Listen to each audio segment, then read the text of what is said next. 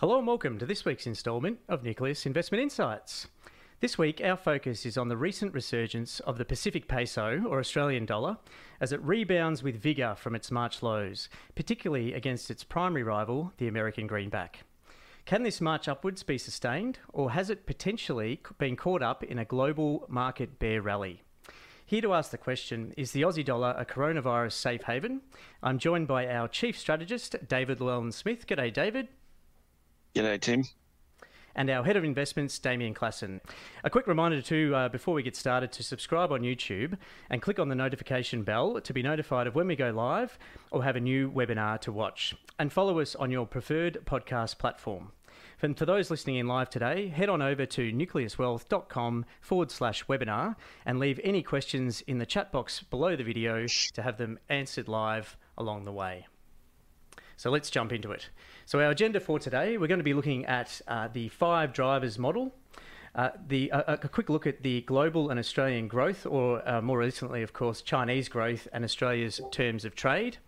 We'll then be rolling into interest rate differentials, following up by investor sentiment and some look at some technicals. Of course, the relative strength to the US dollar, and then finally, of course, wrapping all this up in the investment outlook and how we involve these themes every day in the portfolios here at Nucleus Wealth. So to kick us off, I'll hand on over to the fellas for global and Australian growth. So, yes, the 5 drivers model, which we use as a way of determining Australian dollar fair value, as well as, trends and forecasts, etc.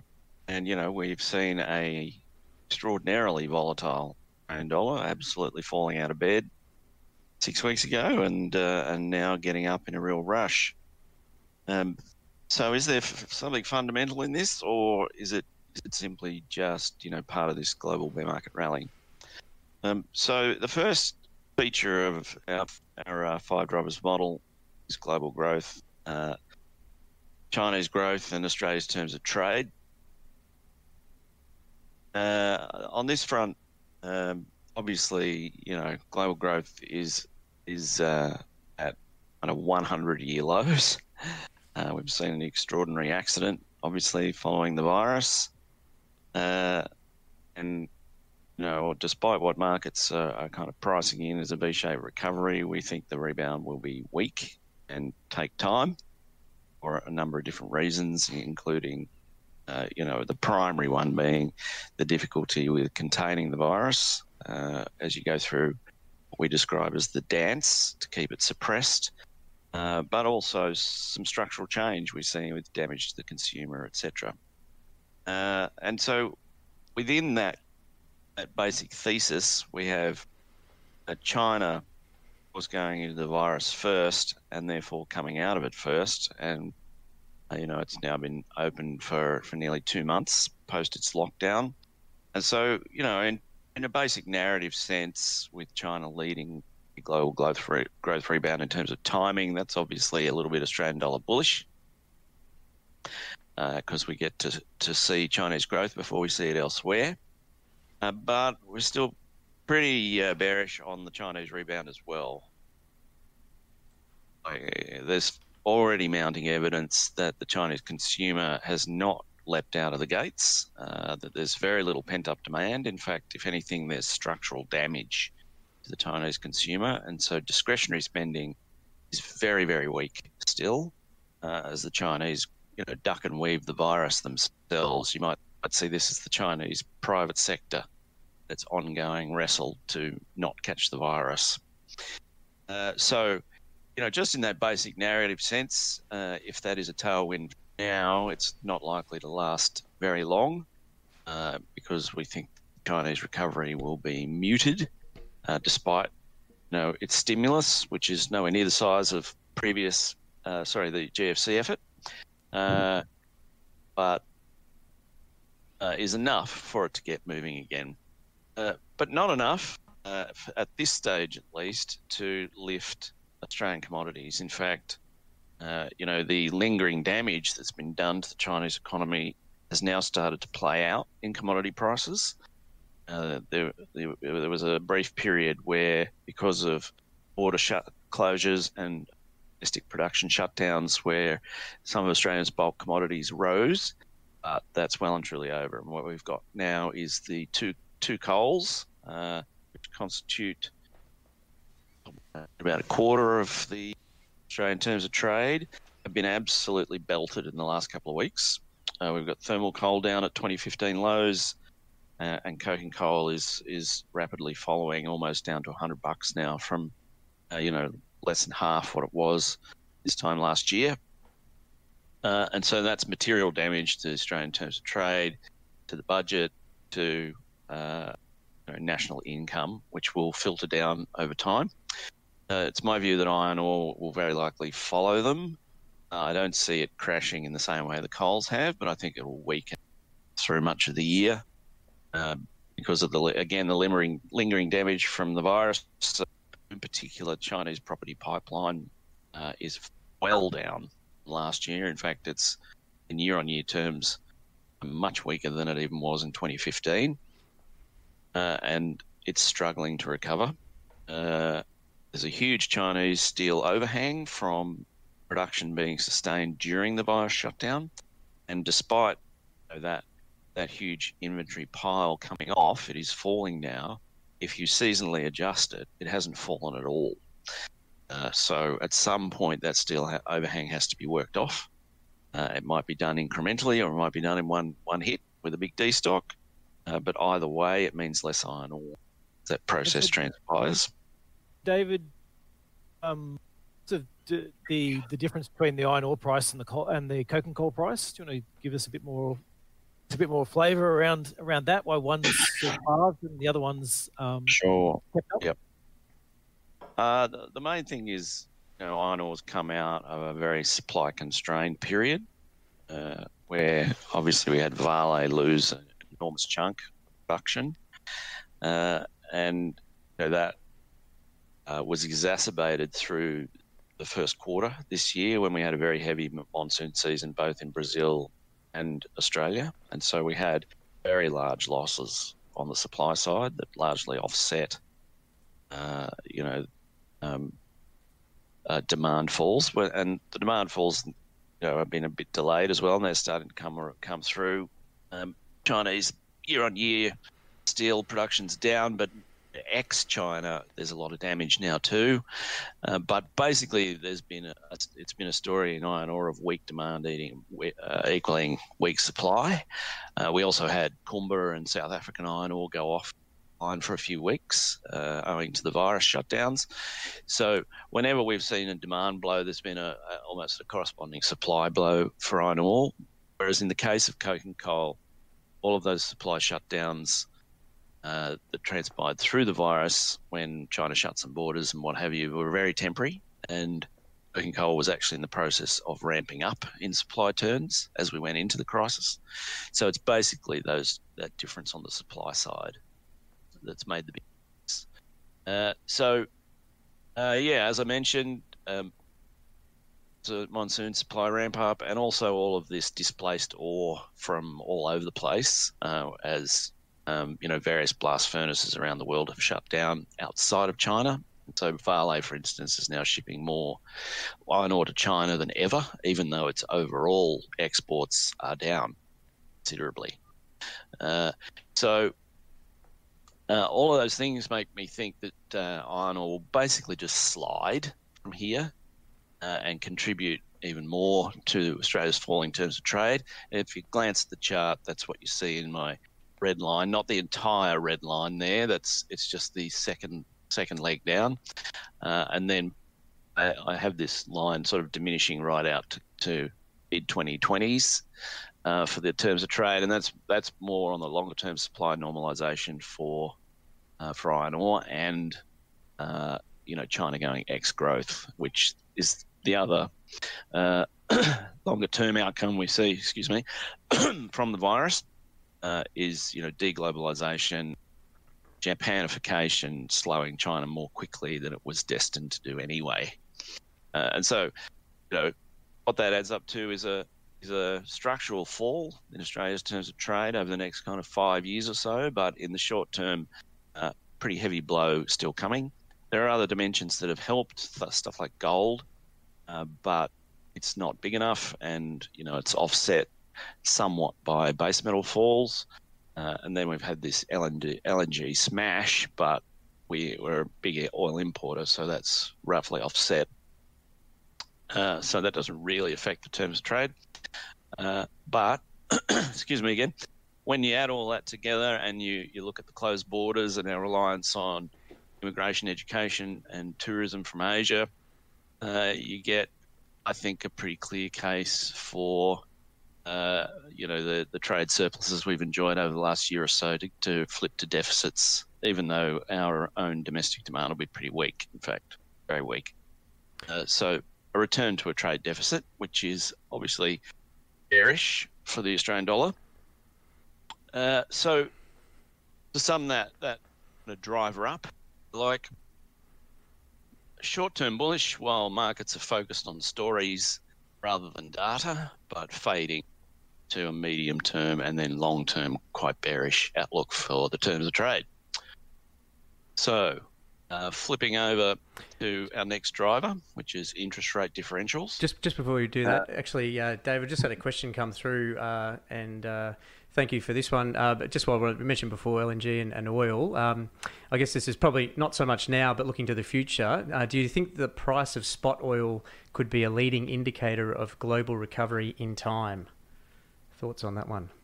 Or Damien, for that matter? Yeah, absolutely. I mean, we've been talking about this quite a bit in terms of what are the pros and cons for oil right now. We think global travel obviously is an ongoing headwind on the demand side.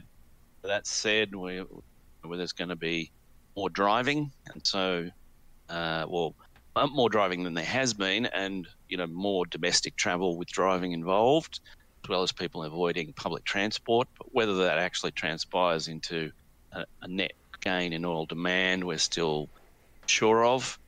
And then you got oil supply on the other side, which is just flooded, and you got these supply wars and what have you. So oil's very structurally troubled, but you would expect it to bounce as there's a global recovery. I don't think it's got a big bull case. There's just too much of it, and it looks like OPEC and particularly Russia want to crush US shalers, even though they're about to get public support to try and stay alive. So the medium-term case for oil is not very good, but I mean, it's so low that you would expect it to rise from here as demand recovers, yes. Okay. And the other question for oil is, as David was alluding to, is that supply side is very much driven on what OPEC's going to do. So if OPEC decide to leave the taps open, and that's going to keep the oil price lower for a lot longer than if they decide to close it all up. So while I'd sort of say that yes, oil will be a good indicator for the world economy starting to recover, only insofar as it's not being manipulated or you got to take out the effects of what OPEC. Yeah, great point. Yep. That's right. So, okay, so back to our spread today. Our second driver, interest rate differentials. I mean, this is just the flows of capital around the world looking for highest possible returns, hot money, diving into your currency. Australia's enjoyed a fantastic period of negative spreads to the US, which has helped pressure the Australian dollar lower than the terms of trade would have suggested it should be for an enduring period. But that's now reversed, and we've flipped positive with the US because, in effect, Australian interest rates are as low as they're going to go. And that's the flip back positive is a mild kind of bullish thing for the Aussie dollar, but the spread is still very low, and so it's not particularly bullish. And Australian rates aren't going to go anywhere, neither are the US, obviously. But if anything, I would say, Australian rates are less likely to ever rise again than US. But at this point, we're into this realm of kind of Jedi central banking and QE. And on that front, Australia is just massively outgunned by the US, both by design insofar as the Fed, is everybody's central bank, but also because we have such a hawkish RBA that is so far behind the times and sees, things like quantitative easing as voodoo, has been forced to do it over many years when it should have been there a long time ago. So that's also a little bit bullish, the Aussie dollar. But I still think that, if I can put this in this area, this is kind of either go in here or the growth section, really, that Australian growth is likely to underperform any global rebound. A lot of difficulties in the banks because their household debt's so high. SMEs buckles as well. Immigration revival struggles, to make it even more difficult. And so it just means Australian interest rates are just stuck low forever. And so, that's probably a mild bullish or tailwind, if you like, over time because of QE. But there certainly won't be any great need for capital to rush in to Australia for interest rate return. And so in that vein, so we won't see the sort of the carry trade post GFC. We're sort of pushing the dollar to parity and above, in your mind? Absolutely not. I'm about to go into that too, as well.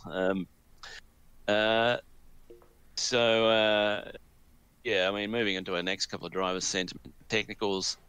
The market's still moderately bearish in terms of positioning, according to CFTC. That's bullish, of course, but it's not particularly heavily weighted.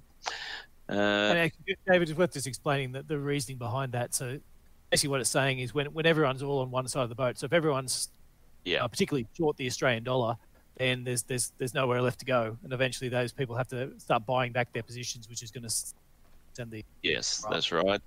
But I would argue that the more important measure of sentiment around the Aussie dollar right now is just the wild bullish action in stocks. If you overlay the Aussie dollar with the S&P 500, the correlation's very high, and that wild sort of bear market bid has simply tipped into Forex, I think. Which brings me around to your question there, Tim. A trader asked us yesterday, won't we just go straight back to parity like we did post GFC? And the answer to that is no, simply because the conditions are very, very different. We don't have, the type of terms of trade boom we had back then, where, there was structural supply shortages in commodities everywhere. Now there's an abundance of commodities in just about every space. There is enough iron ore, even though that the price has been holding at a reasonable level. I'd expect it to be, half to a third of what it was post GFC. China was building only about a third of what it's building now. Is that about right? Floor space under construction? Yeah, it was. Yes, I mean they're certainly building a lot more, but the market balance for most of the commodities just isn't there. And of course, we had this massive LNG investment boom in Australia, which forced the RBA, or at least the RBA chose to hike interest rates into that as a way of redistributing labour, and so we ended up with this huge positive spread to this post GFC world, and so there were just massive capital flows into the currency. None of those things are about to repeat. So I don't see the Aussie dollar flying north from here as it did post GFC. So will bring us to the second part of this section, which is technicals, which I really just see as a percent anyway. But the technical patterns on the Aussie right now are very bullish. It's broken an ascending triangle pattern. It's got something of sort of cup and handle formation, which is even more bullish. It's broken to the upside. So I just see those more or less as indicating, that sentiment's very strong. But, fair value has been blown away. Where we went on a wild ride with a big Australian dollar undershoot relative to terms of trade and the other major inputs into the currency, and now we're doing the reverse. We're going a major overshoot. Westpac has fair value at 61 cents. We're already charging towards 66, and you don't generally get enduring periods above fair or below fair value. So, in terms of sentiment, yes, it's red hot right now, but it's stretching the elastic, if you like, well and truly already. So, a final driver is where does the beast go next? The US dollar, obviously being the other major half of the value of the currency, so plays a role in the value of the Aussie. The safe haven role of the US dollar played out as expected. Crisis. It didn't get a super spike, at least not so far, despite being very strong. I think largely because the policy response was so swift, especially from the Fed. Well, in fact, on both fronts, fiscal and monetary, were both very fast.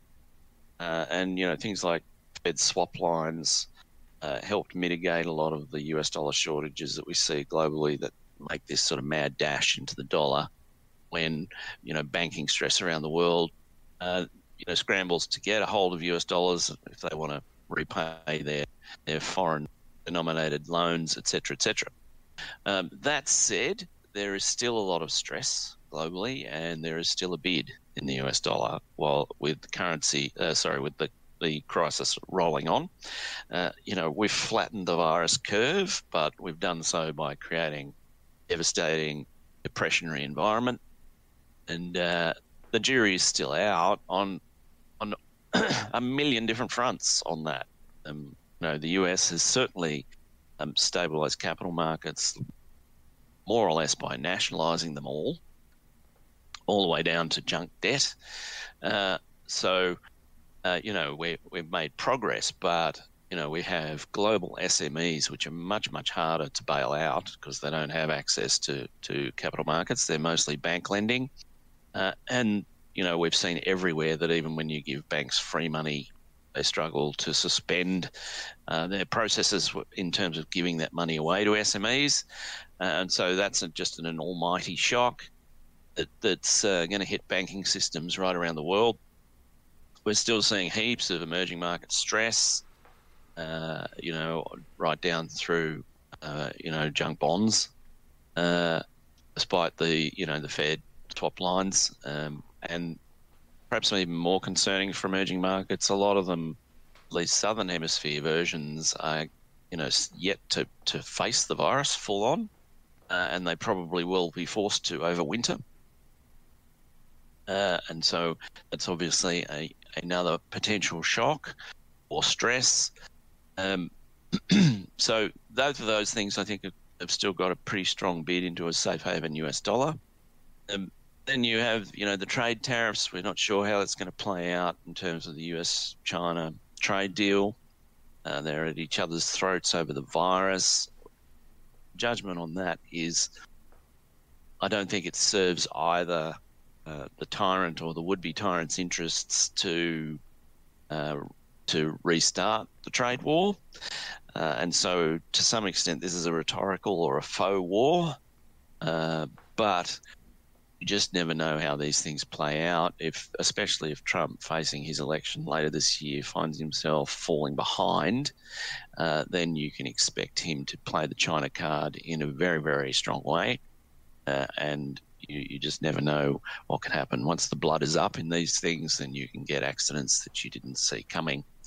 And if we do get more tariffs from the US, obviously that's a strong US dollar bullish signal. In fact, that's played a large role in its bull market over the last few years. European fiscal stresses are still apparent as well. We don't know what Italy's going to do as it heals. The European bailout, such as it is, has been reasonable, but again, that's largely been support rather than stimulus. And as Italy comes out, it's going to need massive fiscal injections.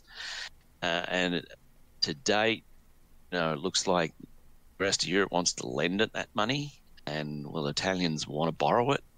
Really? or they want a fiscal transfer, or if that's not forthcoming, their own currency. I think this is a very real question. Our view internally on this is this time round, this is a 1 versus 0 scenario. Either Europe gets it together with some Euro bonds, Corona bonds, whatever you like to call them, and helps out periphery, or it doesn't, and there will be very, very serious political consequences, possibly leading to further exits, especially since Britain's already kind of succeeded in doing it. Although I guess you could argue the jury is out on how that will transpire for it. And then you have European banks, which of course they're actually a much larger component of funding for corporates and SMEs than banks are in the US. Very much higher. I can't remember how much it is. It's like 80% versus 50, something like that. It's very much bigger. And so we have all of those banking stresses coming out of households, SMEs, etc. They're likely to be much more difficult for Europe. So again, this blows back into fiscal and the incomplete European project. And so what all that means is the euro could find itself again under question in terms of its sustainability. And so that's a big bid potentially for ongoing bid for the US dollar. Converse to all those things, if we actually do manage to bumble through or sail through, then a global recovery will definitely see the US dollar fall, I would think. With those other tailwinds behind it, it may not fall as much as we've seen in other recoveries. But, with the Fed pumping and the fiscal spigot wide open, it's just very typical for the US dollar to fall as capital starts to seek higher returns in the periphery, leaving the centre of capital markets in the US. So in the decent global recovery scenario, we will definitely see the US dollar fall. I would at this point go back to what I was saying previously about the Australian dollar, which is I expect the Australian economy will very much struggle to keep pace, even if there is a global recovery. So I don't necessarily see that as a huge tailwind.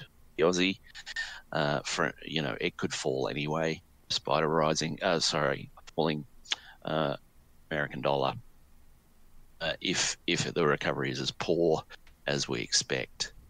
So summarising those 5 drivers. Just before we jump into the summary, Dave, I've got a quick question here.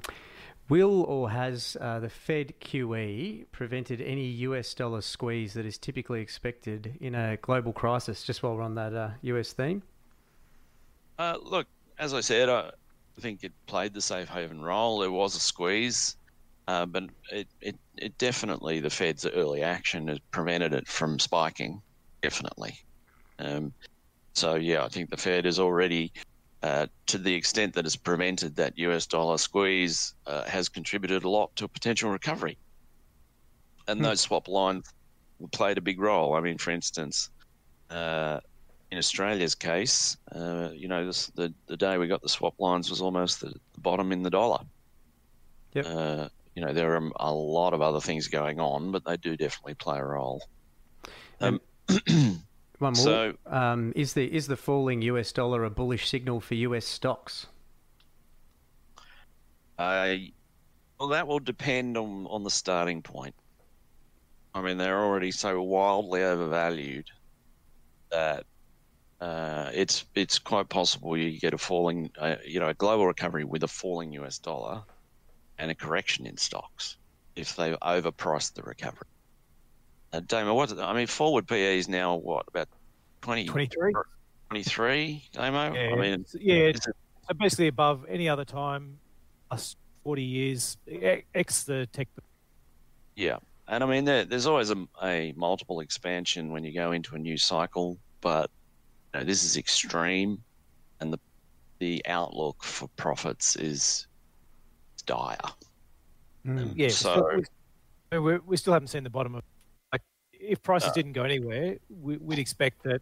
So prices stay where they are. We'd expect PEs to at least rise to maybe 25, and so that's versus a long-term average of sort of more like 15 or 16. This is forward earnings.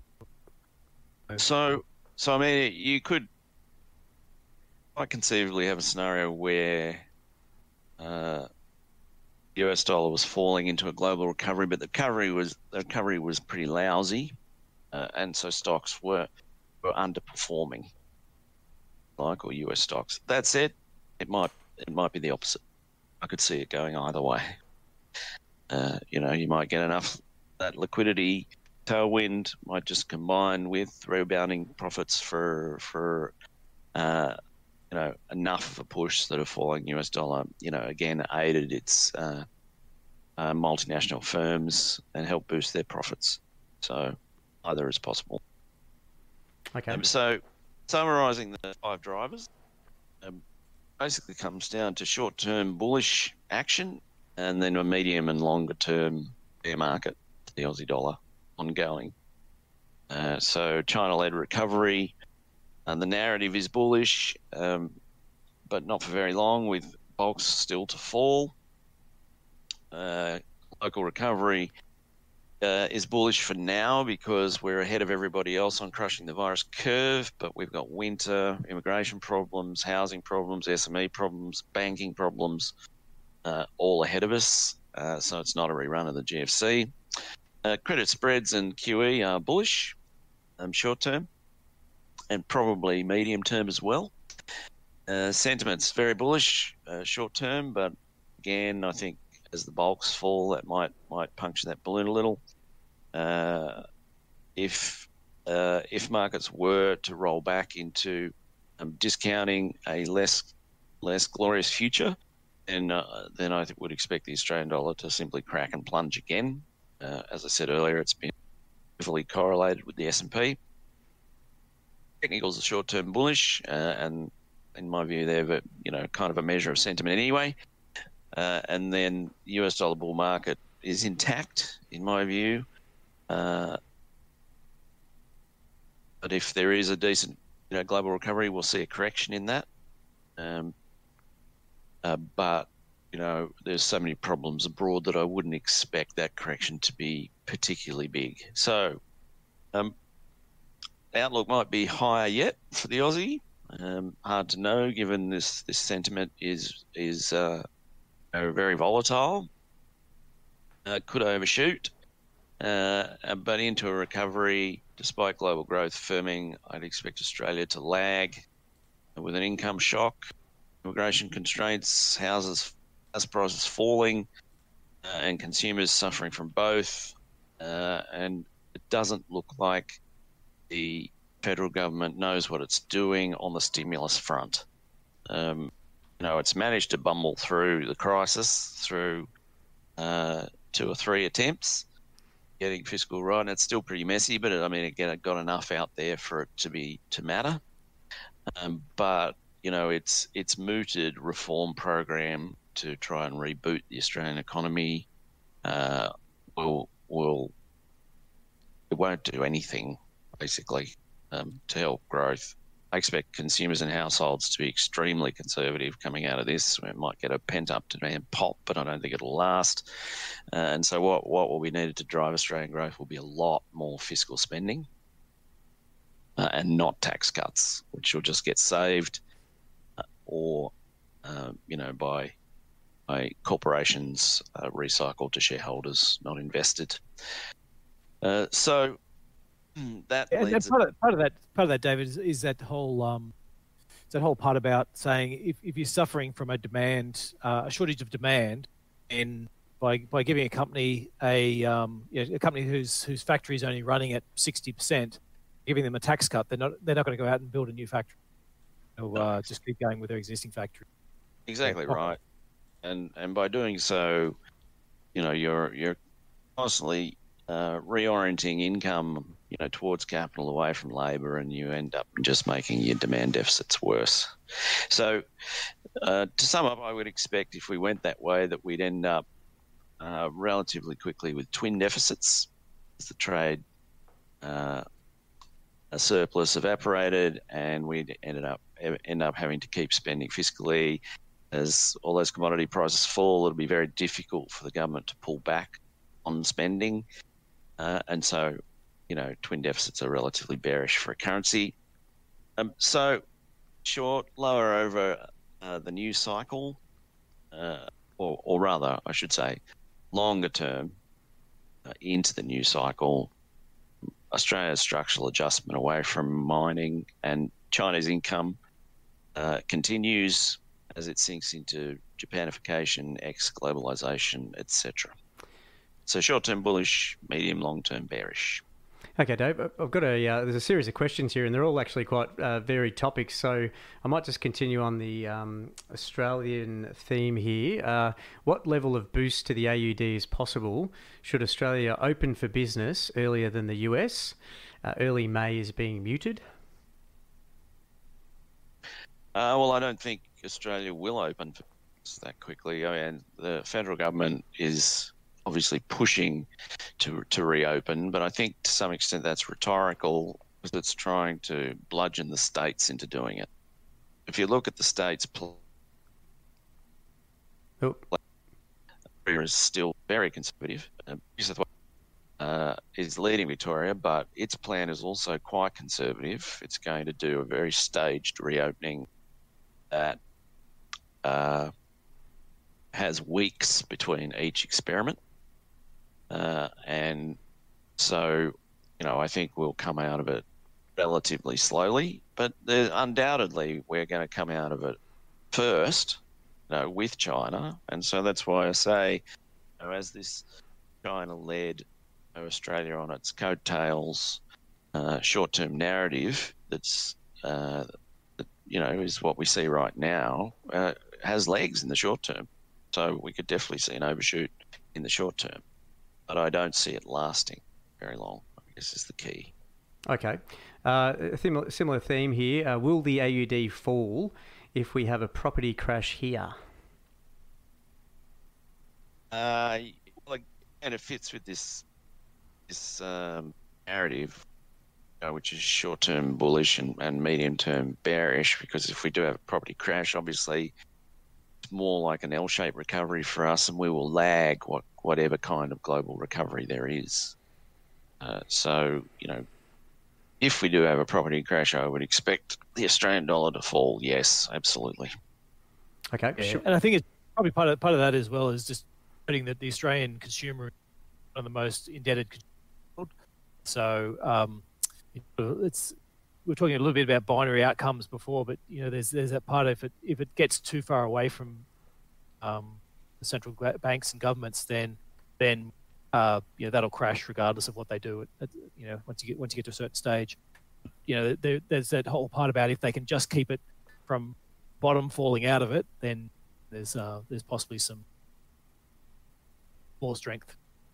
Okay, great. And just one final one, a little bit out of left field here. Is it possible that we could have a second black swan on the way from North Korea? Well, it's possible, but North Korea is a roll of the dice. I wouldn't be hanging any investment thesis on North Korea. I mean, it could blow up the world any minute of the day, but it probably won't, and it's very, very difficult to know, even from the real experts, what's going to come next. North Korea. I mean, is Kim Jong-un on his deathbed? We don't know. Will it be his sister that rules? We don't know. We've generally taken the view that China has a lot of say in terms of what happens, in terms of how much trouble North Korea is making at any one point in time. So yeah, and there's that. They've got to deal with their big brother. So yeah, I wouldn't. I mean, I don't want to curse everybody, but I wouldn't worry about North Korea. Okay, all right, fantastic. We'll jump into the investment outlook now, fellas. But before we do, I've just got a couple of sort of market-based questions, if you want, just to get the ball rolling. Question here is the value factor now irrelevant, as every central bank demonstrated that they are open to purchasing just about everything to prevent a financial market meltdown? Could the current dislocation between... Sorry? As of today, I think the answer is yes. There's no value factor anymore. There's a look. I mean, I guess the question is, if staring down some of the biggest profit falls we've seen in the last 20 years or so, just 20, 30 years, and we've got markets trading at on a valuation basis at, as I said, the US has only ever traded higher during the real blow off top of the tech boom. So the question there is well, I guess the answer right now is yes. The question is, will it always trade without focus on value? And our big take with all this is really looking at the small and medium business sectors. The central banks and the governments have really stepped in to try and make sure that the large capitalization or large stock sectors are sort of bailed out, and the Fed is in there trying to keep junk bond. So it does seem to be short up, and it does seem as if they're going to spend as much as what it takes. You have seen a couple of companies start to fall over. So in Australia, we've seen Virgin. The government didn't step in to save those, so they're still going to see those fall down.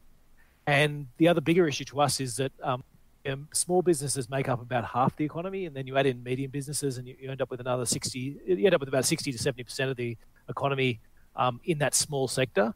It's a very hard sector to bail out. If you have to start bailing out,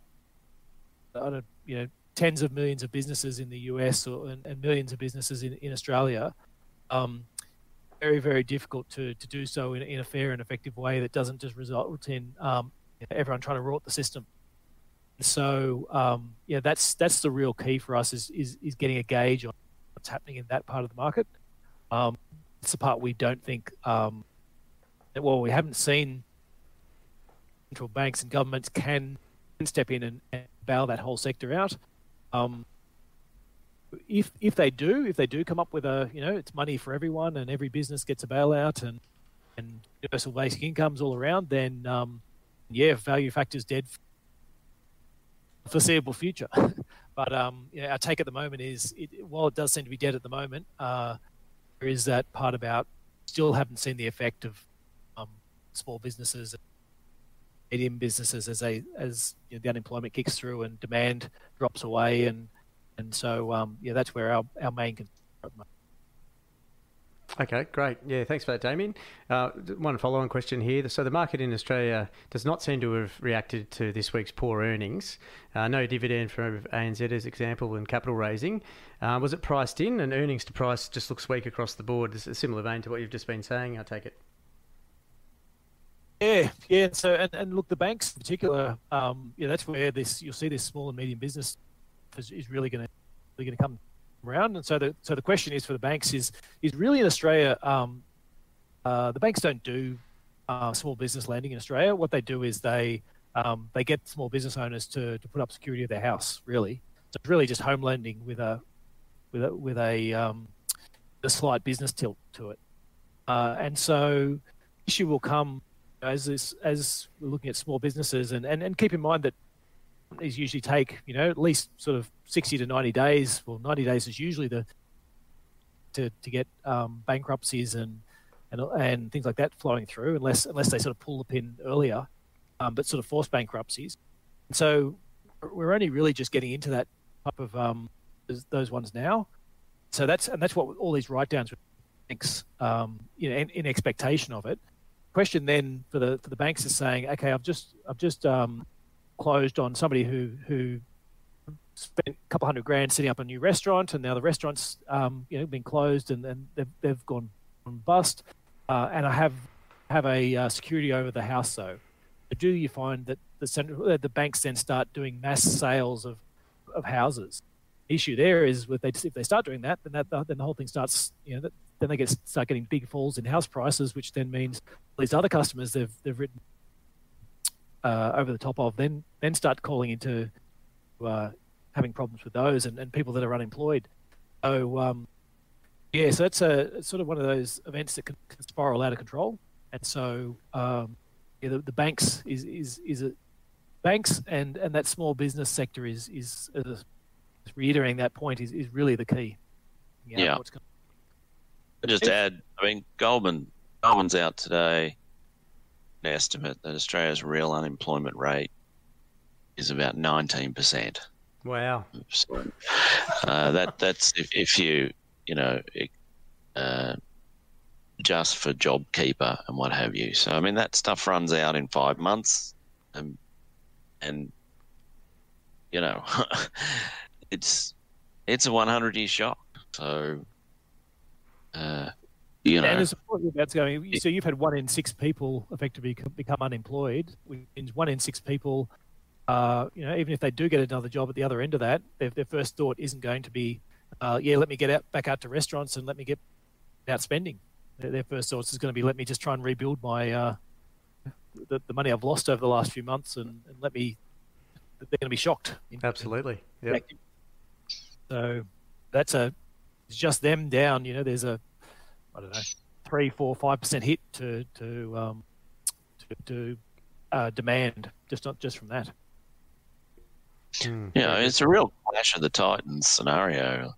There's no doubt that looking to just flood liquidity and boost asset prices, and I'm actually a believer that markets tend to create cycles rather than necessarily price them.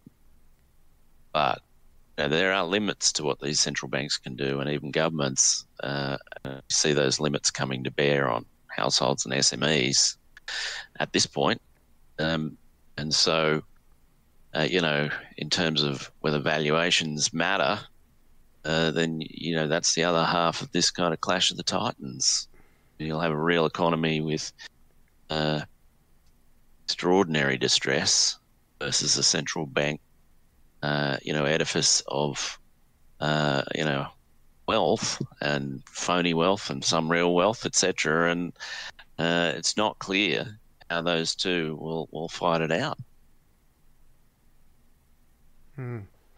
Okay, very good. Do you want to just do a quick run through of the investment outlook there, Damien? What we're looking at in the portfolios? So I mean, that's I think we've probably covered off on some of those key points already. But it is also that worth noting that.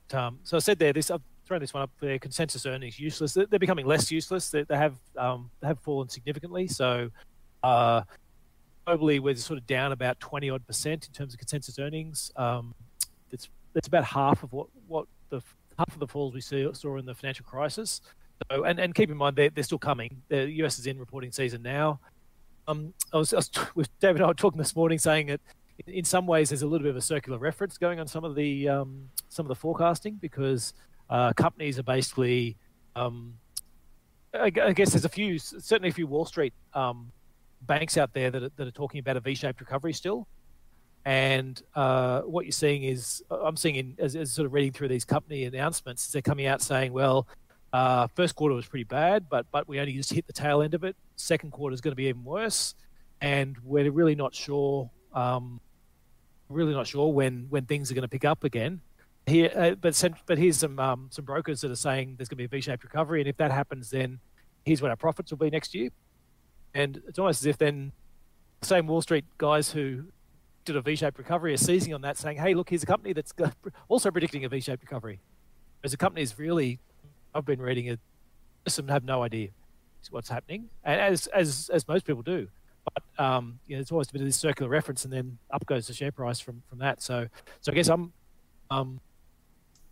I think there's a lot riding on this whole and a lot priced in terms of this whole V-shaped recovery part, and that's the part where we've we're sort of keeping an eye on these consensus earnings. You're not going to see anything from Australian companies. So you're seeing the banks at the moment, but you're not going to see Australian companies for another. So a little bit harder to gauge how deep it is. And then it is worth noting as well that we certainly are seeing in analyst comments, in company comments,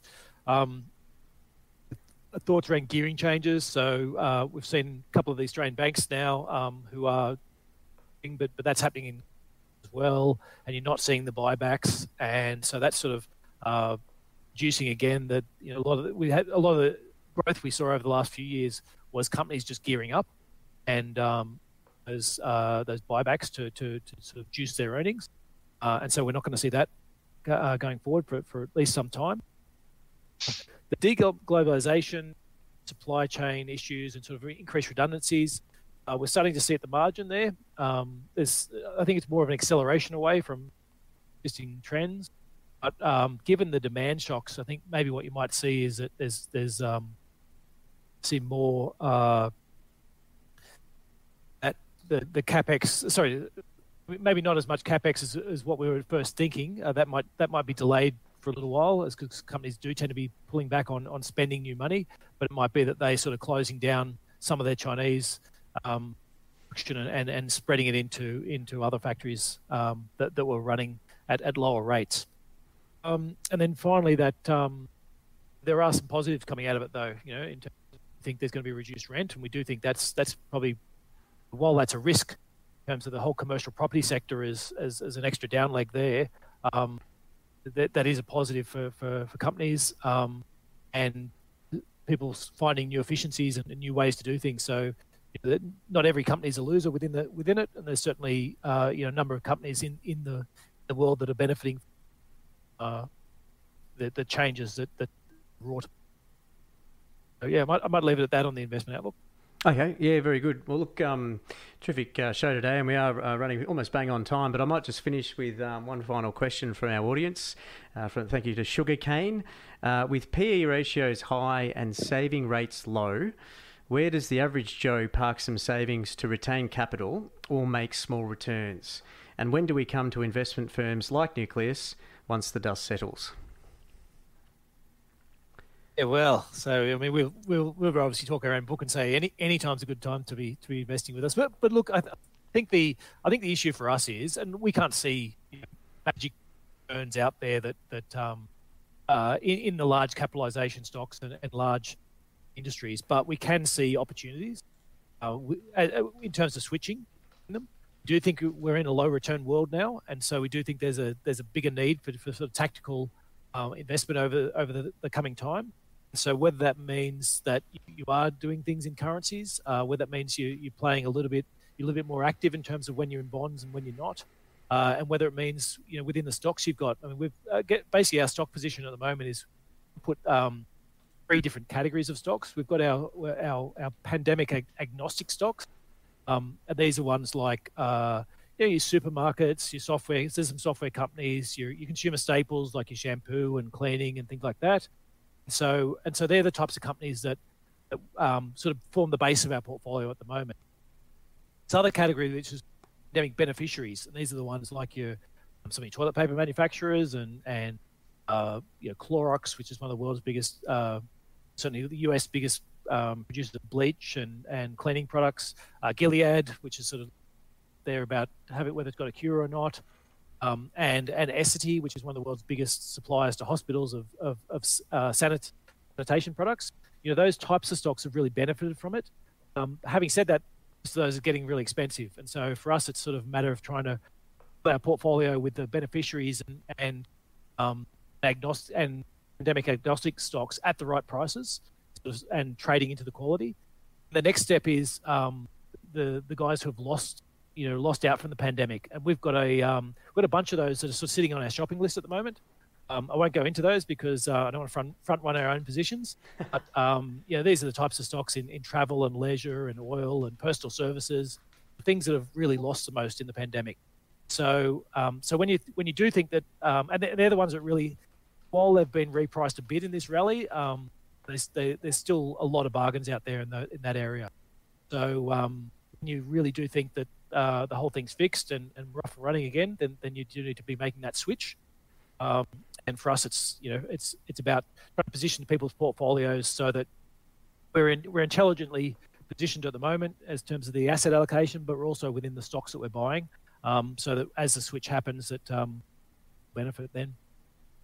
Okay. Yeah, look, fantastic. Terrific answer there. I think we'll finish up there. So, look, yeah, thanks very much, fellas, for a good show. And everyone, thanks for listening in, and we'll look forward to catching you next week, Thursday, 12:30. We'll look forward to seeing you there. Cheers.